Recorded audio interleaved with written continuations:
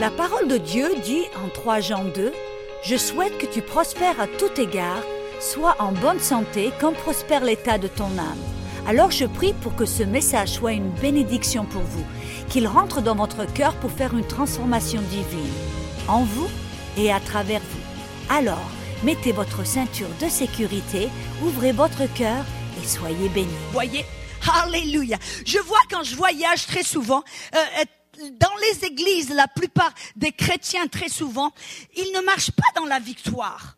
Ils ne marchent pas dans la guérison et en bonne santé. Ils ne voient pas, ils n'ont pas de percée. Leur relation, elle est un peu superficielle. Elle n'est pas... Et j'ai remarqué, en fin de compte, c'est que parce qu'ils essayent de vivre dans cette nouvelle alliance avec les méthodes de l'ancienne alliance, de l'Ancien Testament. Qu'est-ce que je veux dire? Est-ce que, par exemple, ça vous est arrivé d'acheter un ordinateur tout neuf, version 2015, il sort de la boîte, tout neuf. Est-ce que vous iriez dans votre garage ou dans votre grenier rechercher une boîte? On me dit, ah oui, moi je me rappelle, j'ai un manuel d'instruction, vous voyez, le petit bouquin qui vous dit comment, quoi faire, comment. Est-ce que vous iriez dans votre grenier pour chercher un manuel d'instruction qui date de 1975? Pour utiliser votre ordinateur de 2015. Mais vous voyez, c'est ça que la plupart des chrétiens font. C'est silencieux dans cette église ce matin. Vous voyez, et c'est pour ça que ça marche pas. Vous voyez, j'essaie d'utiliser un ordinateur de l'année 2015 en utilisant des méthodes, des vieilles méthodes. Et oui, peut-être que j'arrive à ouvrir mon ordinateur, à appuyer, à faire 2-3 petites choses, mais ça va pas. Je vais pas atteindre le potentiel de cet ordinateur. Et aujourd'hui dans l'église, c'est ce qui se passe. Les chrétiens ne marchent pas dans la victoire. Les chrétiens ne marchent pas dans la puissance de Dieu, parce que nous sommes appelés à non seulement marcher en bonne santé, mais à imposer les mains sur les malades et les voir se guérir. Amen. On est appelés à marcher, à triompher, à marcher dans la victoire, pas aller de défaite en défaite, de problème en problème, de crise en crise. Non, on est appelés à aller de foi en foi, de gloire en gloire. Amen. Jésus était un triomphaliste. Alors moi, quand on m'accuse d'être une triomphaliste, alors je dis merci pour le compliment. Parce que Jésus était un triomphaliste. Il nous a appelés à triompher. Alléluia. Et vous savez que afin que vous et moi nous puissions triompher, ça veut dire qu'on doit connaître notre Dieu. On doit connaître notre Père. Et je vois très souvent que les gens, ils vous disent, oui, je connais Dieu, mais ils ne connaissent pas vraiment Dieu. Comme par exemple, si vous me demandez si je connais le président des États-Unis ou si vous connaissez le Premier ministre, la plupart disent, ben oui, mais vous ne le connaissez pas vraiment. Sa femme le connaît, ses enfants le connaissent, ceux qui travaillent très proches avec lui le connaissent, mais nous le connaissons pas, n'est-ce pas?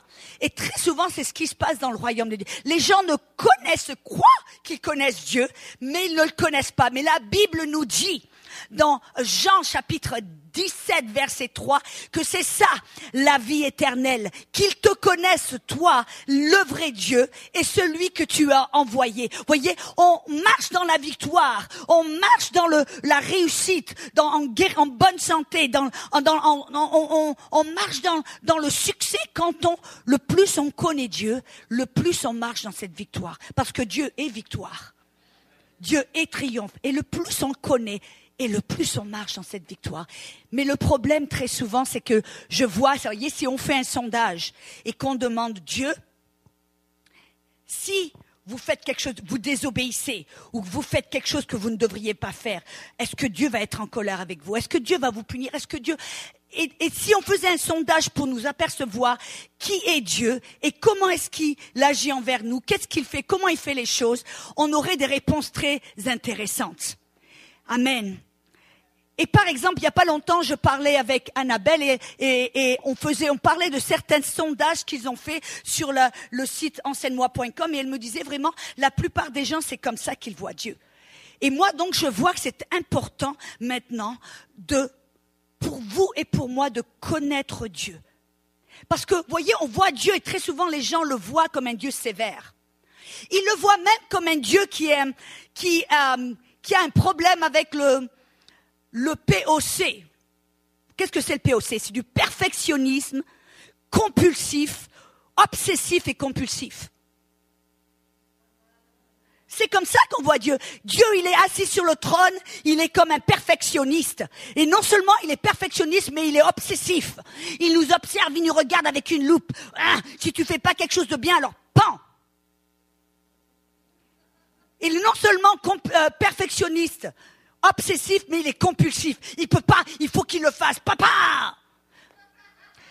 Et en fin de compte, si vous demandez, si on faisait un sondage, je parle pas dans cette église parce que vous êtes allé un peu à un niveau au-delà. Merci, c'est le pasteur, amen. Mais je parle dans le corps du Christ en général. Mais je sais qu'il y a des personnes ici. Vous avez la moitié de votre cerveau qui est dans l'Ancien Testament. Vous voyez ce que je veux dire? Amen. Et donc, ça veut dire qu'on doit comprendre qui est Dieu. Pourquoi est-ce que Dieu, parce que c'est la vérité, quand vous regardez dans l'Ancien Testament, Dieu, il avait l'air tellement sévère. Ah, mais je vous dis que si quelqu'un allait ramasser des brindilles le jour du sabbat, on devait le lapider. S'il faisait un pas de travers, paf, il y avait des problèmes. Dans l'Ancien Testament, on voit un Dieu qui était tellement sévère, qui était vraiment intransigeant. Mais alors on regarde dans le Nouveau Testament et on voit Jésus, tout plein de grâce, tout plein de miséricorde. Une femme dans l'adultère, il lui pardonne, il lui dit va, ne pêche plus. Un homme qui était l'ami des pécheurs, mais qui était contre les hypocrites, n'est-ce pas? Mais on se dit, mais alors, attends un petit peu, est-ce que Dieu est schizophrène là? Vous savez ce que c'est la schizophrénie? C'est double personnalité. Un jour, ils sont comme un petit ange. Le lendemain, ils se lèvent du lit. Ils sont transformés en diable. C'est ça, un schizophrène, double personne. On regarde Dieu, on se dit, mais Dieu, il a l'air d'un schizophrène. Dans l'Ancien Testament, il a l'air d'être tellement intransigeant et sévère. Et c'est vrai, n'est-ce pas? Mais on regarde Dieu dans le Nouveau Testament et on a l'impression qu'il est en vérité plein de grâce et d'amour et de gentillesse. Et de patience et miséricorde. Alors on se dit qui est le vrai Dieu? Que le vrai Dieu se lève, s'il vous plaît. Vous avez déjà vu cette émission? Que le vrai Dieu se lève. On a l'impression en vérité et on ne sait pas qui est le vrai Dieu. Alors on est ici, on essaie de marcher dans cette nouvelle alliance, mais on a cette confusion. On dit, alors Dieu il est comment? Il est comme ça ou il est comme ci? Il est comme ci ou il est comme ça? Alors on doit mettre les points sur les i et savoir qui est Dieu. Que le vrai Dieu se lève. Quel est notre Dieu? Et c'est-à-dire qu'on doit commencer à regarder et à se rendre compte vraiment qui est Dieu. Quelle est sa vraie personnalité? Quelle est sa vraie nature? Et pourquoi est-ce qu'il paraissait si sévère dans l'Ancien Testament? Amen. C'est vrai que vous savez qu'on regarde la plupart des chrétiens, parce que dans le livre des Genèse, vous vous rappelez quand Adam a désobéi?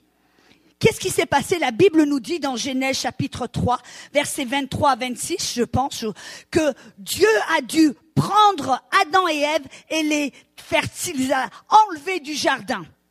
Il les a enlevés du jardin et il leur a empêché de rentrer dans le jardin. Et même il a mis un ange avec une épée flamboyante à l'entrée du jardin pour les empêcher d'y revenir.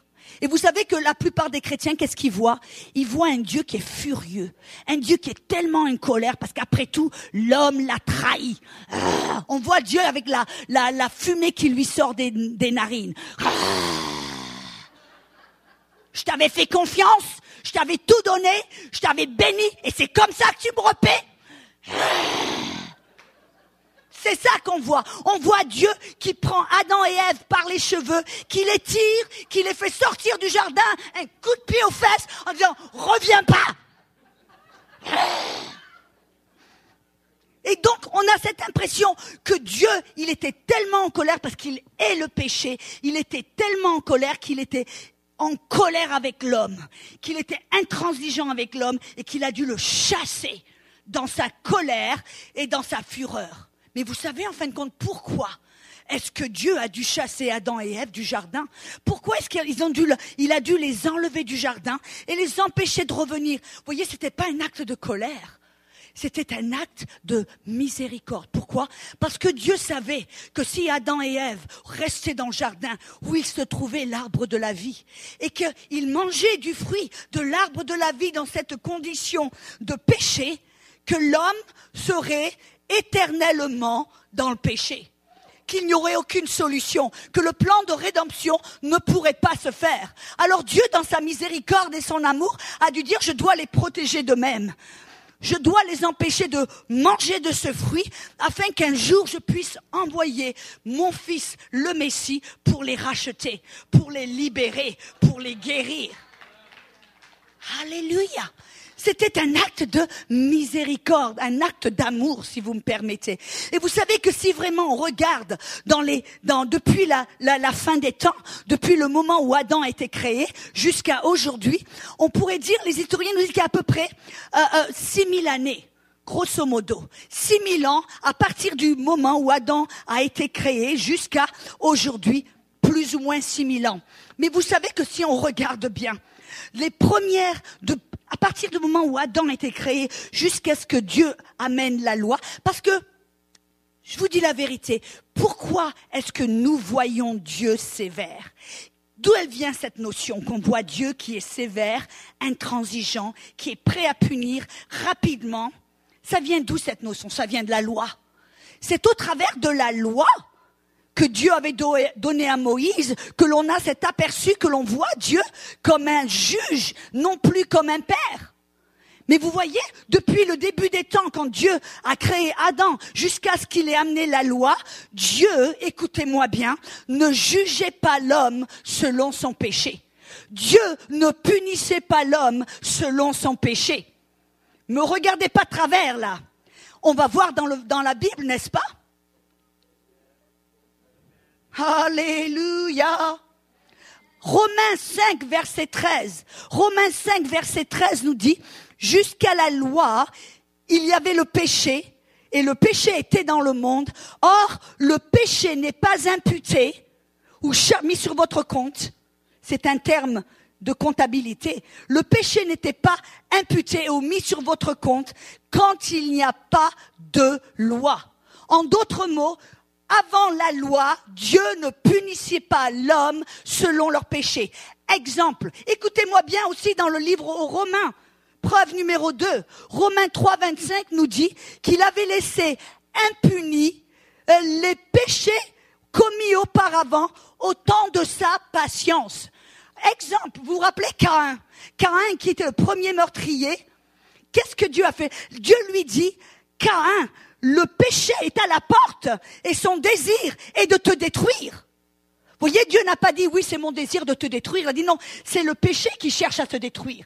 Et après, quand Caïn a dit, oh là là, maintenant, la terre m'a maudit. C'était pas Dieu qui l'a maudit, c'était la terre. Il dit, parce que maintenant la terre m'a rejeté et m'a maudit, quiconque va me rencontrer va vouloir me tuer. Et qu'est-ce que Dieu a fait? Dieu lui a mis un sceau de protection sur son front, que quiconque le rencontre, quiconque le détruit ou essaie de lui faire du mal, sera vengé cette fois. Vous voyez, ça c'était pas un acte il n'a pas puni ou imputé le péché à Caïn, mais au contraire, il l'a protégé dans sa miséricorde. Exemple numéro 2, Abraham. On voit Abraham presque sur un piédestal, comme quelqu'un de parfait qui fait jamais de faute. Bien au contraire. Qu'est-ce que Abraham a fait? Abraham, il a menti, non pas une fois, 2 fois, pour se sauver le coup, pour se sauver lui-même. Quand il a eu sa femme, Sarah, qui était une belle femme, que le pharaon ou Alimelech l'a vue, qui voulait la mettre dans son harem, alors Abraham, monsieur courageux, exemplaire, bien sûr, il a dit, oh ben non, c'est pas ma femme, c'est ma fille, allez-y. Aujourd'hui, messieurs, si c'est ce que vous feriez, qu'est-ce qui se passerait? Vous auriez des problèmes. Est-ce que c'est un acte exemplaire? Non, au contraire. Non seulement il a menti 2 fois pour se protéger lui-même, mais selon la loi, je crois que c'est Lévitique, chapitre 18, et Deutéronome, chapitre 27, verset 22, la loi dit que quiconque marie sa sœur ou sa demi-sœur va devoir être puni et lapidé. Qu'est-ce que Abraham a fait? Il a marié sa demi-sœur. Est-ce que Dieu l'a jugé, l'a puni? Non. On voit que tout au long, les premiers 2400 années, jusqu'à la loi, le péché était dans le monde. Il faisait des fautes. Abraham a fait des fautes. Jacob, qu'est-ce qu'il a fait Jacob? Il a trompé, il a manipulé, il a fait tout un tas de trucs, il a menti. Isaac, la même chose, il a menti. Mais Dieu ne les a pas punis ou n'a pas chargé le péché sur leur compte. Ou comme on a vu dans le livre aux Romains, Dieu a passé au-dessus ces péchés qui étaient commis pendant son temps de sa patience. En d'autres mots, on voit que les premières 2400 années, Dieu faisait preuve de grâce, de miséricorde, de patience et d'amour. Mais il avait une relation avec ces personnes, n'est-ce pas?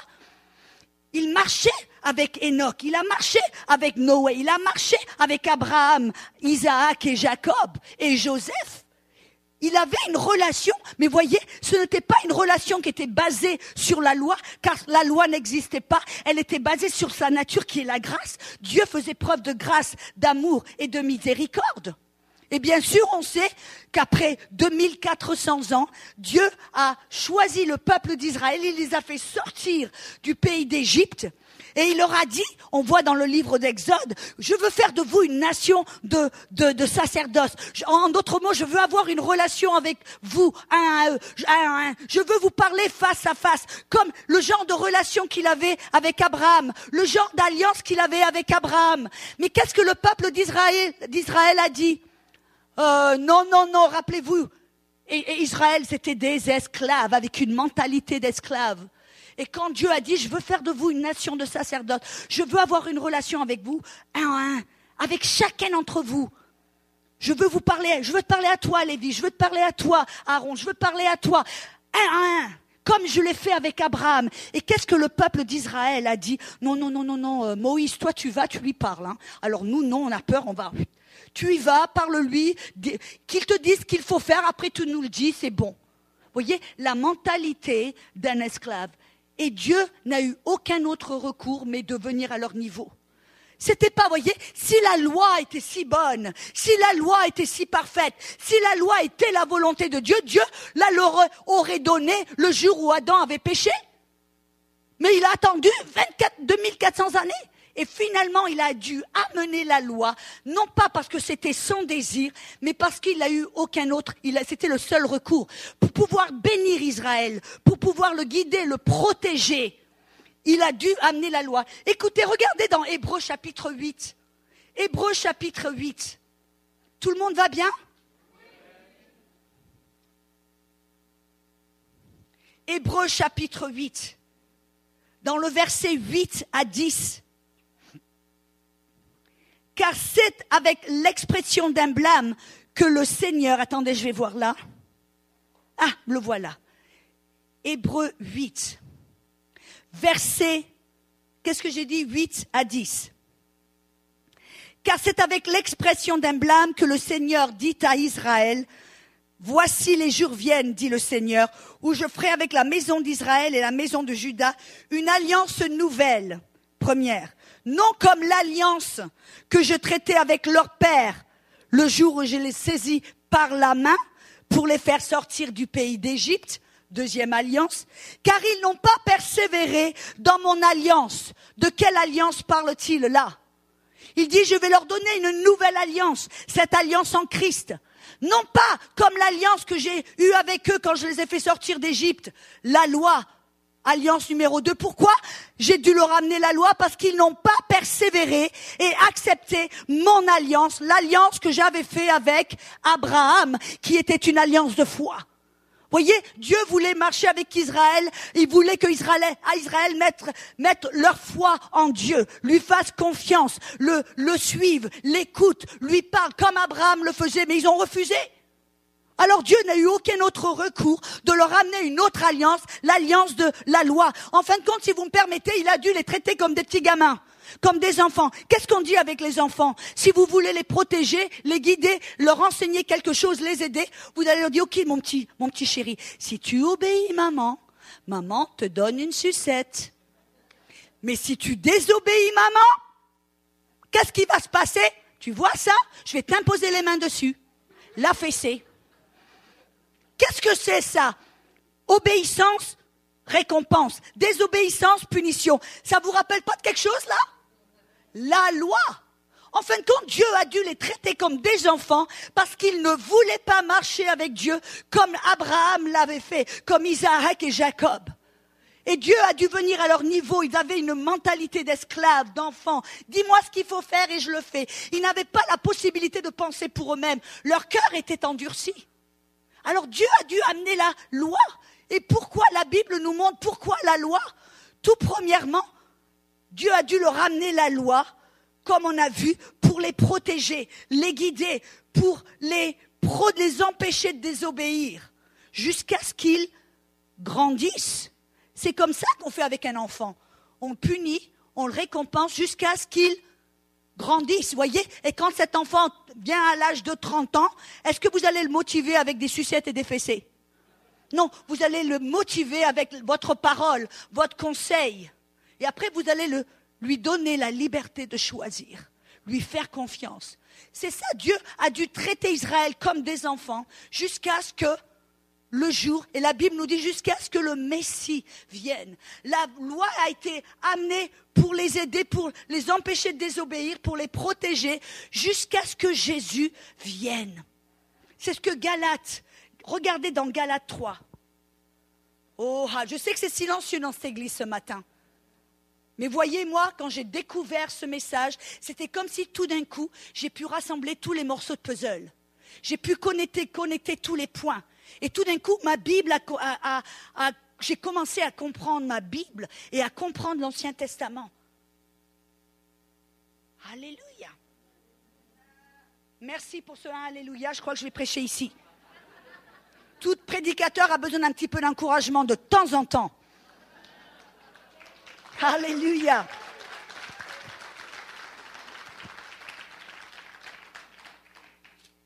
On devrait faire, pasteur Joël, vous savez comme ils font à la télé, les applaudissements, de temps en temps. Je rigole. Il ne faut pas perdre le sens de l'humour quand même. Vous savez que la Bible nous dit que Dieu est assis sur le trône et qu'il rigole. Même si vous ne comprenez pas la blague, on est appelé à rire avec lui, on est assis à la droite du Père. Alors tant qu'à faire, rigolons. Il y a tellement de chrétiens qui ont l'air de cornichons plantés dans le vinaigre. Mais pas dans cette église, il n'y a pas de cornichons ici. Merci Seigneur. Qu'est-ce que j'ai dit? Galates chapitre 3. Galates chapitre 3, verset 19. Pourquoi donc la loi?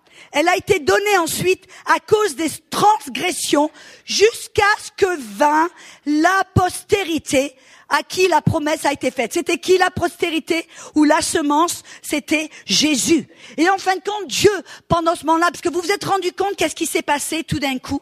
Oh là là, le péché commençait à s'étaler, à se répandre, en sorte que les gens commençaient à vivre de plus en plus court. Adam a vécu 930 ans, n'est-ce pas? Après 900 ans, 800, ça a été commencé à raccourcir et Dieu c'est une des raisons pour laquelle il a amené la loi, c'était pour protéger la semence.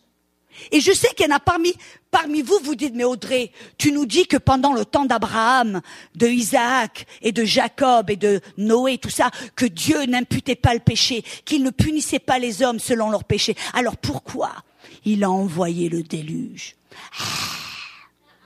Pourquoi est-ce qu'il a consumé Sodome et Gomorrhe? Pourquoi est-ce qu'il l'a détruit? Je vais vous dire pourquoi.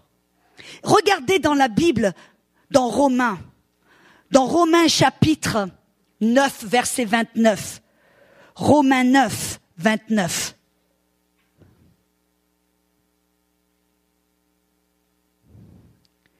Et comme Ésaïe l'avait dit auparavant, si le Seigneur des armées ne nous eût laissé une postérité, nous serions devenus comme Sodome, nous aurions été semblables à Gomorrhe. Pourquoi est-ce que Dieu a dû détruire le monde et amener un déluge?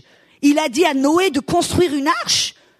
Pourquoi est-ce que Dieu a dû détruire le monde? Pourquoi est-ce que Dieu a détruit Sodome et Gomorrhe? C'était pas parce que Dieu était en colère et furieux et prêt à vouloir punir, prêt, c'était son désir, c'était son dessein. Il attendait avec impatience de pouvoir les tuer, les détruire.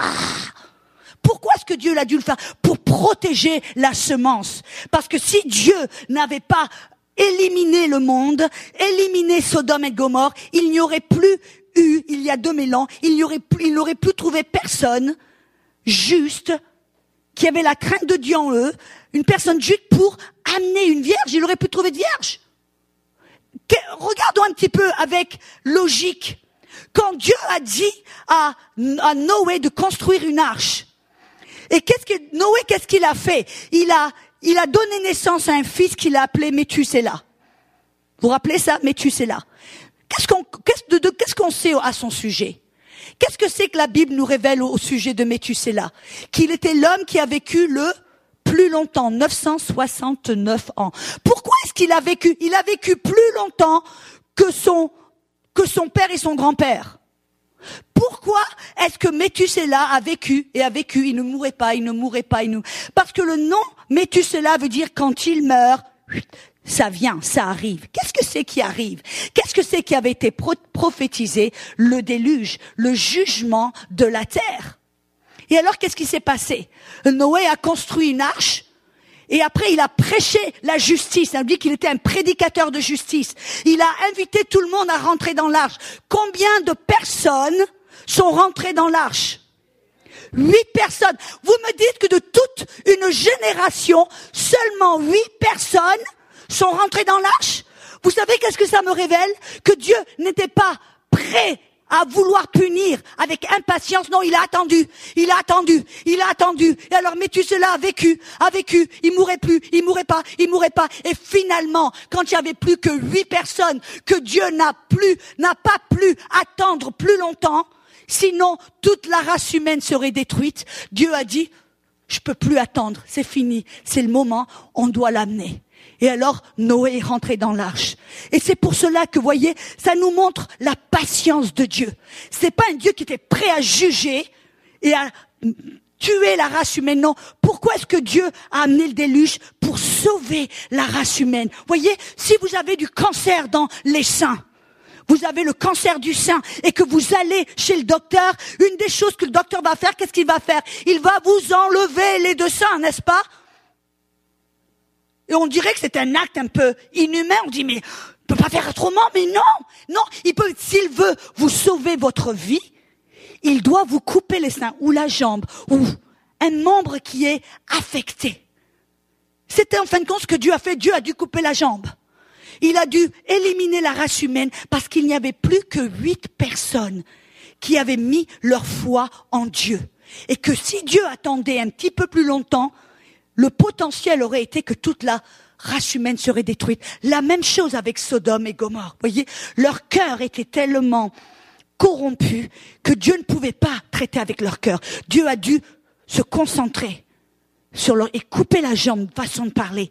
Et on voit là que Dieu a attendu 969 ans jusqu'à ce qu'il ne puisse plus attendre. Et là, il a dû couper la jambe, façon de parler. Vous voyez, ce n'était pas un acte de colère. Ce n'était pas un acte désiré de là, moi je suis un Dieu de justice, je vais vous punir. Non, c'était un acte de miséricorde pour sauver la race humaine, afin qu'un jour il puisse amener le Messie pour vous sauver, pour me sauver, pour vous libérer, pour me libérer, pour vous guérir et me guérir. Alléluia. Et voyez la loi. Qu'est-ce qui s'est passé? Israël avait une telle mentalité d'esclave, c'est-à-dire qu'ils ne faisaient confiance qu'en leurs propres efforts. Quand Dieu leur a dit, si vous m'obéissez, si vous écoutez ma voix, que vous marchez avec moi, il dit, tout ce que tu vas nous dire, nous, on va le faire. Et la Bible dit, Joseph nous révèle dans le livre des Actes qu'ils se sont réjouis sur l'œuvre de leurs mains, sur leurs propres efforts. Et alors, qu'est-ce que Dieu a dû faire? Vous voyez, il a amené la loi qui était un standard tellement haut, tellement élevé. Qu'est-ce que c'était? Pour leur montrer, tu peux pas être juste par tes propres efforts. Tu ne pourras jamais être, vous voyez, la loi est bonne, mais la loi est parfaite. Elle est tellement parfaite que vous et moi, qui vivons dans un corps imparfait, dans un monde imparfait, on ne peut jamais atteindre à ce standard de perfection. La loi est parfaite, mais on essaie, ok, je vais bien marcher, je vais faire ceci, je vais faire cela. Et comme Jacques 2,10 nous dit, si on brise la loi par un, on a tout brisé. Ça, c'était pas pour nous rendre justes. La loi n'était pas pour nous rendre justes, mais pour nous montrer, arrête d'essayer d'être saint. Arrête d'essayer par tes propres efforts d'être juste. Arrête d'essayer d'être ton propre sauveur. Et quand on arrive à la fin de nous-mêmes, qu'on dit, j'ai essayé, je peux plus. Dieu, enfin, il dit, enfin. Maintenant, il va pouvoir, voyez, tu peux, je sais, enfin, ça t'a pris longtemps. Je sais, tu peux pas. Mais regarde, il y a quelqu'un qui va pouvoir te rendre juste. Il y a quelqu'un qui va venir qui est parfait. Et en lui, tu seras parfait. En lui, tu vas accomplir la loi. En lui, tu vas pouvoir marcher droit. Voyez, c'est ce que la Bible nous dit, que la loi est venue jusqu'à ce que Jésus soit venu. Et bien sûr, on voit après. Voyez, pourquoi? On voit après, voyez ça, la loi, ça a duré combien de temps? La loi vraiment de Moïse à Jésus. La loi était jusqu'à ce que Jésus vienne. Et de Moïse à Jésus, il y a combien de temps? Il y a 1600 ans qui se sont passés.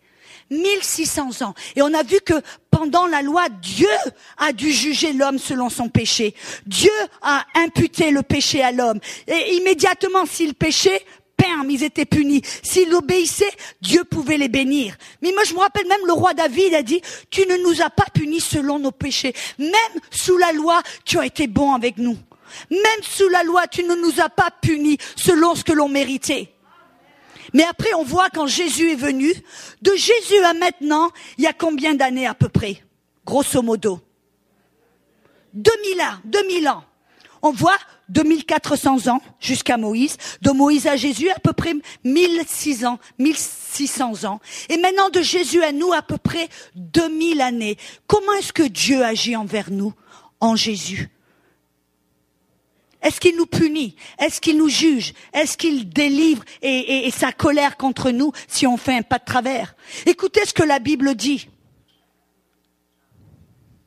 Dans 2 Corinthiens 5,19 dit, Dieu est en Christ, réconciliant le monde à lui-même, n'imputant point leurs péchés contre eux, ou ne mettant pas le péché à leur compte. En d'autres mots, on dit que maintenant en Christ, parce que tout le péché, toute la colère de Dieu, toute la justice a été satisfaite. Oui, je suis pas en train de dire que le péché n'est pas important, que le péché, on l'ignore, on le met sous le tapis. Non, non. Voyez, le péché était tellement important que Dieu a envoyé son Fils pour payer la facture, pour payer tout le péché, pour satisfaire la justice, pour, en fin de compte, quand Jésus est allé sur la croix, qu'est-ce qui s'est passé? Il a été comme un paratonnerre. Il a attiré toute la colère. Il a attiré tout le jugement. Il a attiré toute la maladie. Il a attiré toute la pauvreté. Il a attiré tout sur lui. Comme un paratonnerre. Vous savez ce que c'est un paratonnerre? La foudre de Dieu, la foudre, la justice, la colère, la malédiction, tout le péché sont tombés sur Jésus. Ça veut dire que maintenant, en Jésus, la facture a été payée. Ça veut dire que maintenant, en Jésus, Dieu n'a plus besoin de faire avec nous, de nous traiter comme il traitait les enfants d'Israël.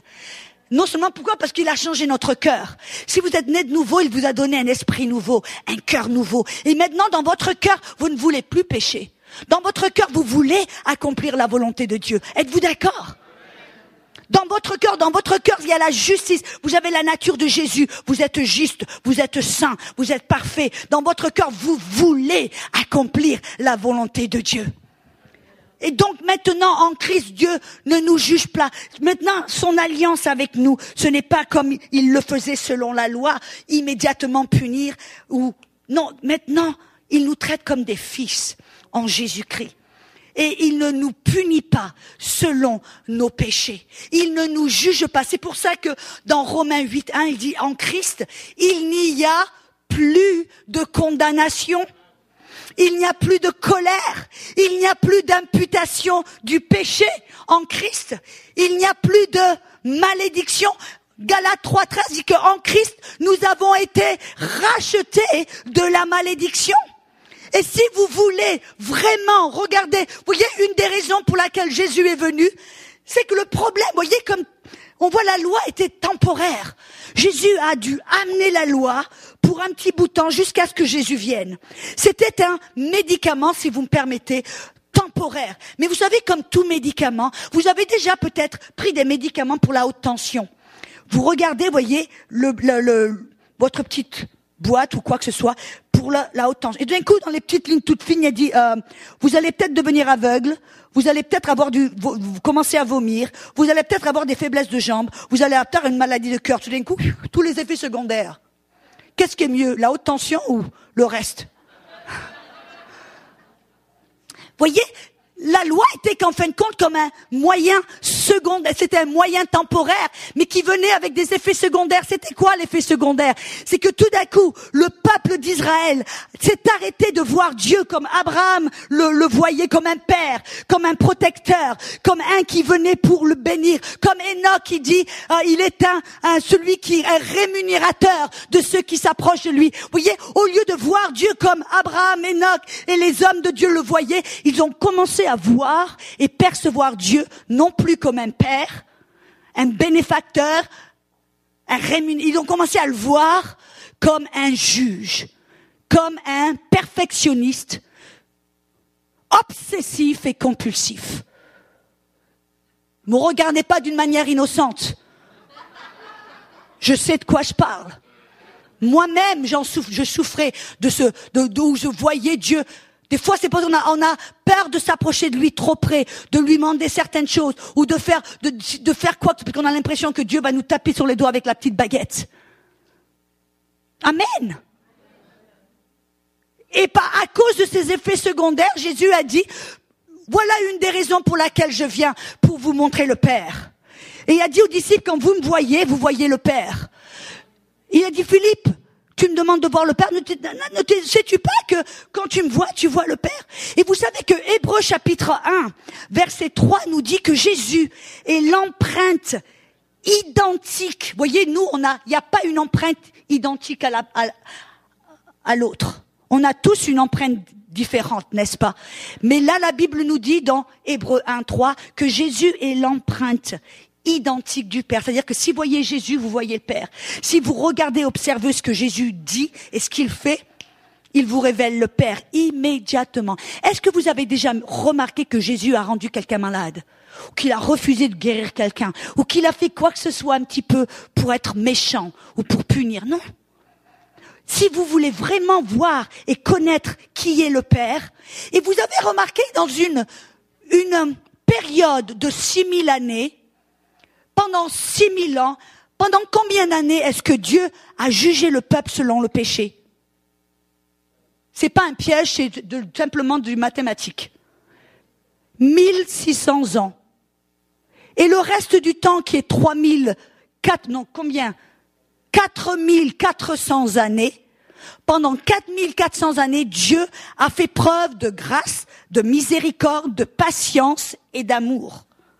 Mais c'est seulement pendant 1600 ans que Dieu a dû juger le peuple selon leur péché. Et il ne l'a pas fait, on vient de voir, parce qu'il était en colère avec un désir ardent de punir et de juger. Non, il l'a fait, c'était un remède temporaire, jusqu'à ce qu'il amène Jésus. Pourquoi? Parce que le peuple d'Israël ne voulait pas être avec lui et le traiter comme un père. Il ne voulait pas s'approcher de lui le plus près et marcher avec lui. Amen.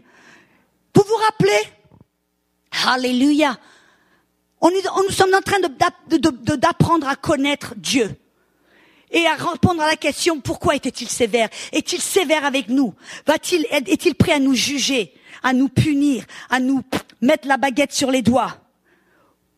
Parce que j'entends des gens qui disent, oui, la maladie, c'est Dieu qui a dû la permettre pour me guérir, pour m'humilier, pour m'approfondir, je vous dis le nombre de fois où j'entends les gens qui disent que les épreuves, c'est Dieu qui les envoie pour nous pousser, nous tester, nous approfondir, nous faire mûrir, la liste est longue. Qu'est-ce que ça veut dire? Que Dieu est comme un Dieu un peu capricieux et qui va mettre de la maladie sur ses enfants pour leur apprendre quelque chose. Comme un papa, un maman qui va vous mettre la main dans le feu pour vous dire, tu vois, le feu, ça brûle. c'est pas mon Dieu, c'est pas mon papa. Ça me met en colère plus que toute autre chose. C'est une colère juste, n'est-ce pas? Mais on voit où j'en étais. Ah oui. Mais vous faites pas attention alors? Il y a personne qui me dit où j'en étais? Je rigole. Alléluia. On veut voir vraiment la nature de Dieu. Regardez Jésus. Vous vous rappelez Jésus? Ça se trouve dans Luc chapitre 9. Dans Luc chapitre 9, je crois que c'est le verset 53. Attendez, je vais voir. Dans Luc, voilà, versets 53 à 56. Jésus est avec ses disciples. Et il va vers Jérusalem, et pour aller à Jérusalem, il doit traverser la Samarie. Si vous savez quoi que ce soit, les Samaritains n'aimaient pas les Juifs d'Israël, de Jérusalem. Ils avaient des petits problèmes de doctrine. Ils pensaient là, on doit louer Dieu à Jérusalem. Non, on doit louer Dieu n'importe où. Bref. Ils s'entendaient pas bien, ils étaient pas d'accord. Et quand ils ont entendu que Jésus allait vers Jérusalem, alors les Samaritains ne lui ont pas permis de passer la nuit en Samarie. Ils lui ont dit non, on te laisse pas rester ici, non. Tu vas vers Jérusalem, alors si tu vas à Jérusalem, tu vas à Jérusalem. Nous, on n'a rien à faire avec toi. Et alors, on voit que Jacques et Jean, qui s'appelaient les fils du tonnerre, ont regardé Jésus. Jésus, tu veux qu'on envoie la foudre sur eux pour les consumer, pour leur faire du barbecue? Tu veux qu'on envoie la foudre comme l'a fait Élisée? Mais rappelez-vous, Élisée, de quelle dispensation appartenait-il? La dispensation de la loi. Et il se sentait, en fin de compte, il pensait que c'était Élisée a fait. Mais je suis persuadée que si Jésus était avec Élisée, il n'aurait pas aimé ça. Et remarquez un petit peu ce que Jésus a dit. Quand Jacques et Jean ont dit, on est justifié, Jésus, il te rechasse, il te rejette. Est-ce que tu veux qu'on appelle la foudre, la colère de Dieu, qu'on les consume, on les foudroie, comme l'a fait Élisée? Et alors ils s'attendaient à dire, oh les gars, ouais, peut-être c'est bien, allez-y, quelle foi, quelle puissance. C'est de ça qu'ils s'attendaient. Qu'est-ce que Jésus a dit? Il les a réprimandés. Et il leur a dit, non, vous ne savez pas de quel genre d'esprit vous êtes. Pourquoi? Parce que l'esprit de Dieu, c'est pas le jugement, c'est pas la punition, c'est pas un désir de punir, de juger, d'amener la foudre. L'esprit de Dieu, l'esprit du Père, c'est la grâce, c'est la miséricorde. Et en Christ, dans cette nouvelle alliance, Dieu agit avec nous vraiment d'une manière similaire comme il le faisait avec Abraham. Pourquoi? Parce que cette nouvelle alliance, c'est l'accomplissement de la promesse que Dieu a fait à Abraham. C'est-à-dire que Dieu maintenant traite avec nous selon notre cœur. Voyez, dans Romains, il dit que maintenant, nous avons été en Christ dégagés de la loi, libérés de la loi, afin que maintenant nous puissions servir, non pas selon la lettre qui tue, mais selon l'esprit qui vivifie. Pourquoi? Parce que vous savez que la loi, on a vu que ça amenait la colère. La loi, dans 2 Corinthiens chapitre 3 versets 9 et 11, nous dit, il appelle la loi le ministère de la mort, le ministère de la condamnation. Voyez, si vous cherchez à marcher sous la loi, tôt ou tard vous allez perdre, vous allez faillir, vous allez chuter, vous allez vous sentir condamné, vous allez vous sentir moins que rien. Et c'est impossible d'avoir une relation avec Dieu en se sentant condamné, moins que rien, indigne. Voyez, la loi, non seulement ça vous... Écoutez-moi bien. Et mettez vos pierres sous la chaise. Ne me lapidez pas. Non seulement on a été libéré de la loi parce que la loi va vous accuser, va vous tuer, mais la loi va renforcer, ranimer et renforcer le péché dans votre vie. Qu'est-ce que je veux dire? 1 Corinthiens 15, 56 dit que la force... Attendez, je vais le lire parce que je ne veux pas le charcuter. 1 Corinthiens 15. Oh, alléluia. L'aiguillon de la mort, c'est le péché. Et écoutez bien cela. Et la puissance du péché, c'est la loi. Qu'est-ce que ça veut dire pour nous? que à chaque fois que vous essayez de marcher sous la loi, qu'est-ce que c'est la loi? C'est une liste de faire et de ne pas faire. Tu fais ceci, tu fais pas cela. Tu dois faire. C'est un petit peu comme un régime. Vous avez déjà essayé de faire du régime, mesdames? Tu ne mangeras pas de frites, pas de poutine. Tu ne mangeras pas de glace et de bonbons, pas de dessert, pas de pizza, pas de... Mais tu dois manger des légumes bouillis. Tu dois manger seulement des fruits. Tu dois manger simplement du brocoli avec un tout petit peu de beurre. Tu dois manger. C'est ça, non? Regardez pas d'une manière innocente. Regardez votre voisin plutôt. Alléluia. Et la Bible nous dit que quand on est sous la loi, le désir pour tu ne dois pas se ranime, se vivifie. Moi, je me rappelle, j'ai un ami qui a fait cette expérience, c'est l'ami d'un ami qui a fait cette expérimentation. Il voulait voir si vraiment ça, c'était vrai que ça marchait. Alors, il a dit à ses enfants, il leur dit, écoutez les enfants, il les a vus jouer derrière la maison, tout gentil, tout bien. Il a été vers eux, il dit, mes enfants, écoutez-moi bien. Il me dit, j'ai oublié de vous dire, c'est bien, vous jouez bien, tout va bien. Mais vous voyez ces fleurs-là, surtout ne les touchez pas, c'est maman qui les a plantées. Si vous touchez ces fleurs, que vous venez même à côté, vous allez avoir affaire à moi. Vous m'entendez les enfants? Jusqu'à présent, les enfants, ils savaient même pas que les fleurs existaient. Ils s'en étaient même pas rendus compte. Mais tout d'un coup, qu'est-ce qu'il a fait? Il est re-rentré à la maison, il s'est caché derrière la fenêtre et il a observé. Et qu'est-ce qu'il a vu? Que jusqu'à présent, les enfants ne savaient même pas que ces fleurs étaient là. Ils s'en fichaient complètement, pour vous dire la vérité. Tout d'un coup, wow, ils étaient attirés vers les fleurs. Et il les a regardés, et ils étaient tous autour en regardant, en disant, oh, tu te rends compte, on ne peut pas toucher les fleurs. Tu crois qu'il veut que c'est vrai? Tu crois qu'est-ce qui va se passer si on les touche? Tu crois qu'il y avait quelque chose qui va se passer? Oh, je sais pas, ben attends, regarde, toi tu regardes, moi je vais essayer, hein. Et il les a regardés, et il y en avait un qui était là, avec le doigt de pied. L'autre qui a dit, peut-être que je ne peux pas les toucher, parce que je peux cracher dessus. Et il y avait ceux qui regardaient en disant, ah ben moi je voudrais tellement, mais j'ose pas. Vous voyez qu'est-ce qui s'est passé? Jusque-là, c'est comme le régime. Tu mangeras pas de pizza, de glace, de bonbons. Tout d'un coup, vous le faites bien pendant 1 semaine, 2 semaines, 3 semaines, ou peut-être 1 mois. Après 1 mois, tout d'un coup, vous avez les pommes frites, la poutine, la pizza, les chocolats, les bonbons, tout en même temps dans la bouche.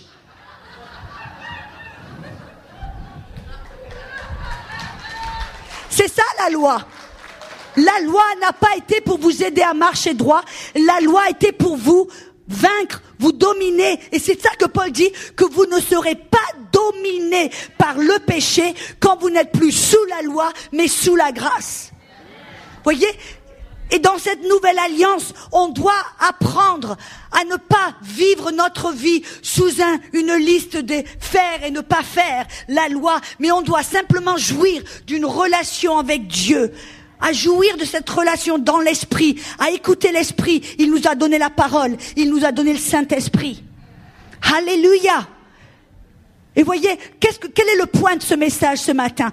C'est de connaître Dieu, d'être libéré dans notre relation avec Dieu. Quand on peut maintenant voir Dieu, non pas comme un juge, un perfectionniste, obsessif et compulsif, mais voir Dieu comme non pas comme un juge qui est prêt à nous taper sur le dos, sur les doigts, mais le voir comme un papa. Et écoutez-moi bien, le fait c'est que quand on marche comme ça, non pas sous la loi, mais qu'on est fondé, enraciné dans l'amour de Dieu, dans la grâce. On sait que Dieu nous aime. Dieu, il n'est pas là pour nous punir et nous juger. Qu'est-ce que va se passer? Vous allez marcher droit, bien mieux qu'avant quand vous essayez tellement. Vous allez marcher droit d'une manière sainte et vous allez jouir d'une relation intime. Vous allez vous approcher de Dieu sans peur. Vous allez pouvoir marcher sans condamnation parce que vous dites, ok, même quand vous faites des fautes, parce qu'on en fait tous. Ne regardez pas d'une manière si sainte avec une auréole autour de la tête. On fait tous des erreurs. Si vous avez dépassé la limite de vitesse ce matin, vous avez péché.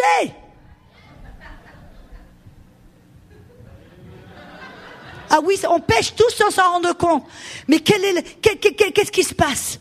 C'est qu'on sait qu'en Jésus, il a payé pour notre péché. Et que maintenant, on sait que Dieu, il il n'agit pas envers nous avec la foudre et la colère. Il nous accepte en disant, ok, tu es pardonné. Je t'aime.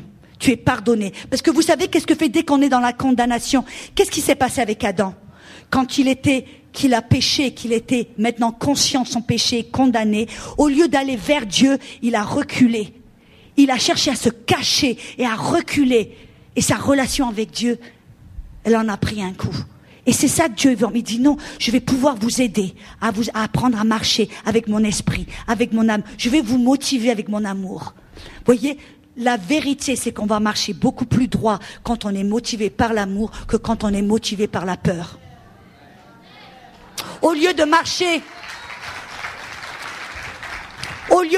sur des coquilles d'œufs en disant oh, j'ai peur de faire une erreur. Et c'est là qu'on en fait plein des erreurs.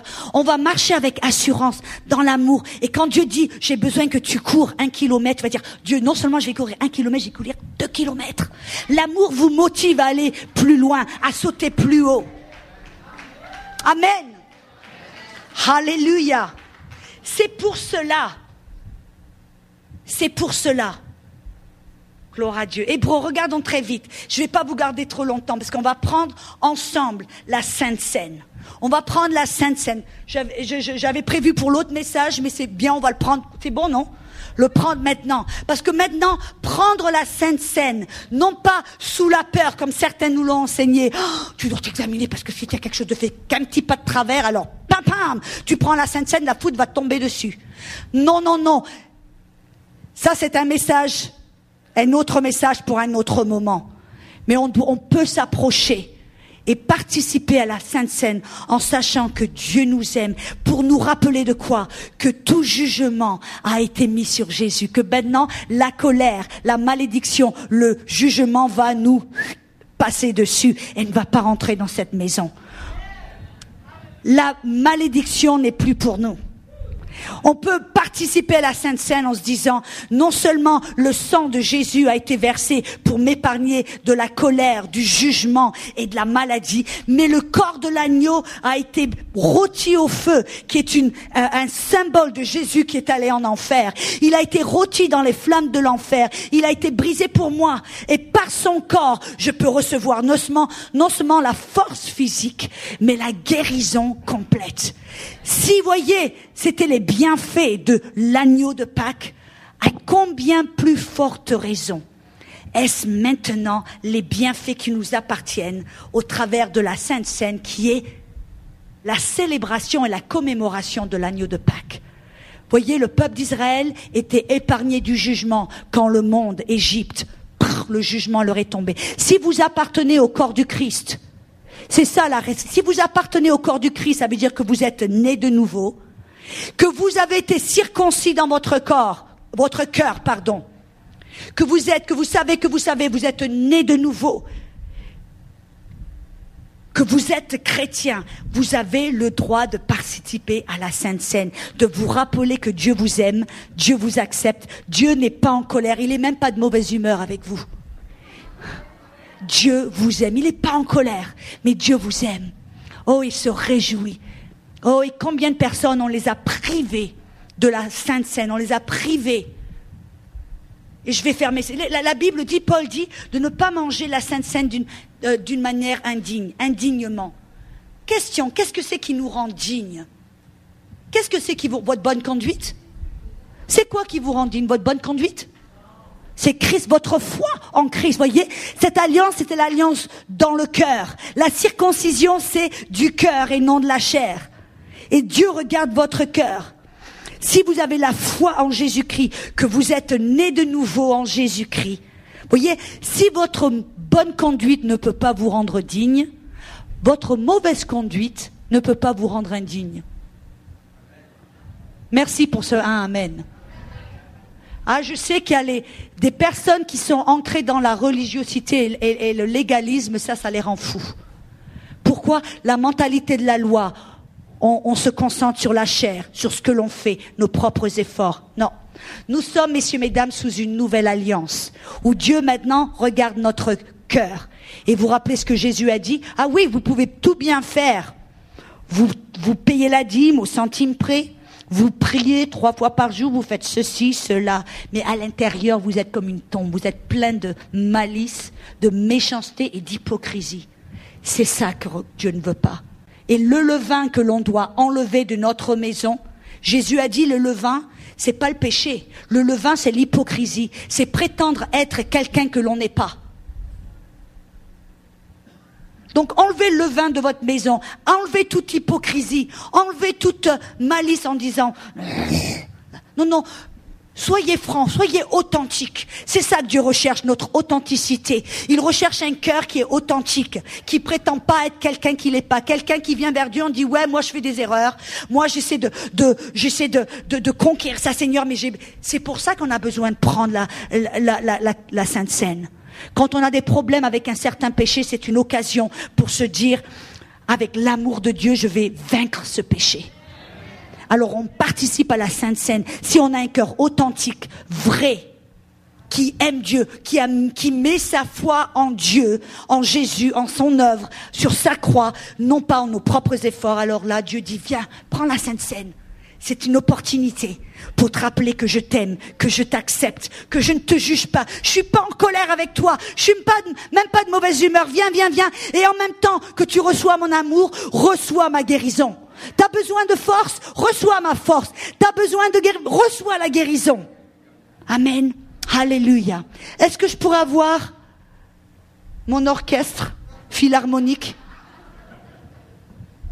Ta-da-da! Alléluia. Qu'est-ce que je l'aime. Pasteur Joël, comment procédons à la Sainte Seine? Est-ce que je peux vous laisser faire la Sainte Seine, Pasteur Joël? Vous êtes un expert.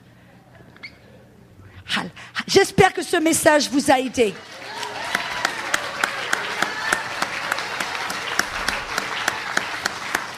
Mais écoutez-moi bien. On va prendre la Sainte Seine. Le problème, c'est que les gens le font comme des fois comme un rituel. Le pain, le jus, plop, plop. Sans vraiment comprendre ce que ça représente et sans s'approprier les bienfaits. Et donc Jésus a dit, faites ça en ma mémoire. Mémoire de quoi? De qu'il était l'agneau de Pâques crucifié sur la croix.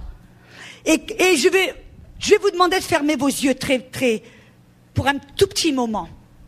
Parce que, afin que vous puissiez tous participer à cette commémoration de ce que Jésus a fait, vous devez être nés de nouveau. Vous devez appartenir au corps du Christ. Ça veut dire que vous devez, par la foi, dire, moi je peux pas être juste, je peux pas être assez bon pour aller au ciel. Je peux pas être assez parfait. J'ai besoin de l'aide de Dieu. J'ai besoin d'un sauveur. Je reconnais que je ne suis pas parfait. Je reconnais que je suis un pécheur. Et Jésus, je me tourne vers toi pour accepter ce que tu as fait. Je déclare devant les hommes que tu es fils de Dieu, que tu es mort sur la croix, que tu as été enseveli et ressuscité afin que je puisse recevoir la vie éternelle. Si c'est votre cas ce matin, que vous dites non, j'ai jamais fait ce pas de foi. Je n'ai jamais reçu vraiment Jésus comme mon sauveur et mon Seigneur. Si c'est votre cas, je voudrais que vous leviez votre main très haut. Personne ne va vous regarder ou vous juger. Ah, oui, je vois cette main. 2, oui. N'ayez pas, vous voyez, Jésus a dit, si vous n'avez pas honte de moi devant les hommes, moi j'aurai pas honte de vous. Vous avez, oh, alléluia, je vois cette main. Gloire à Dieu.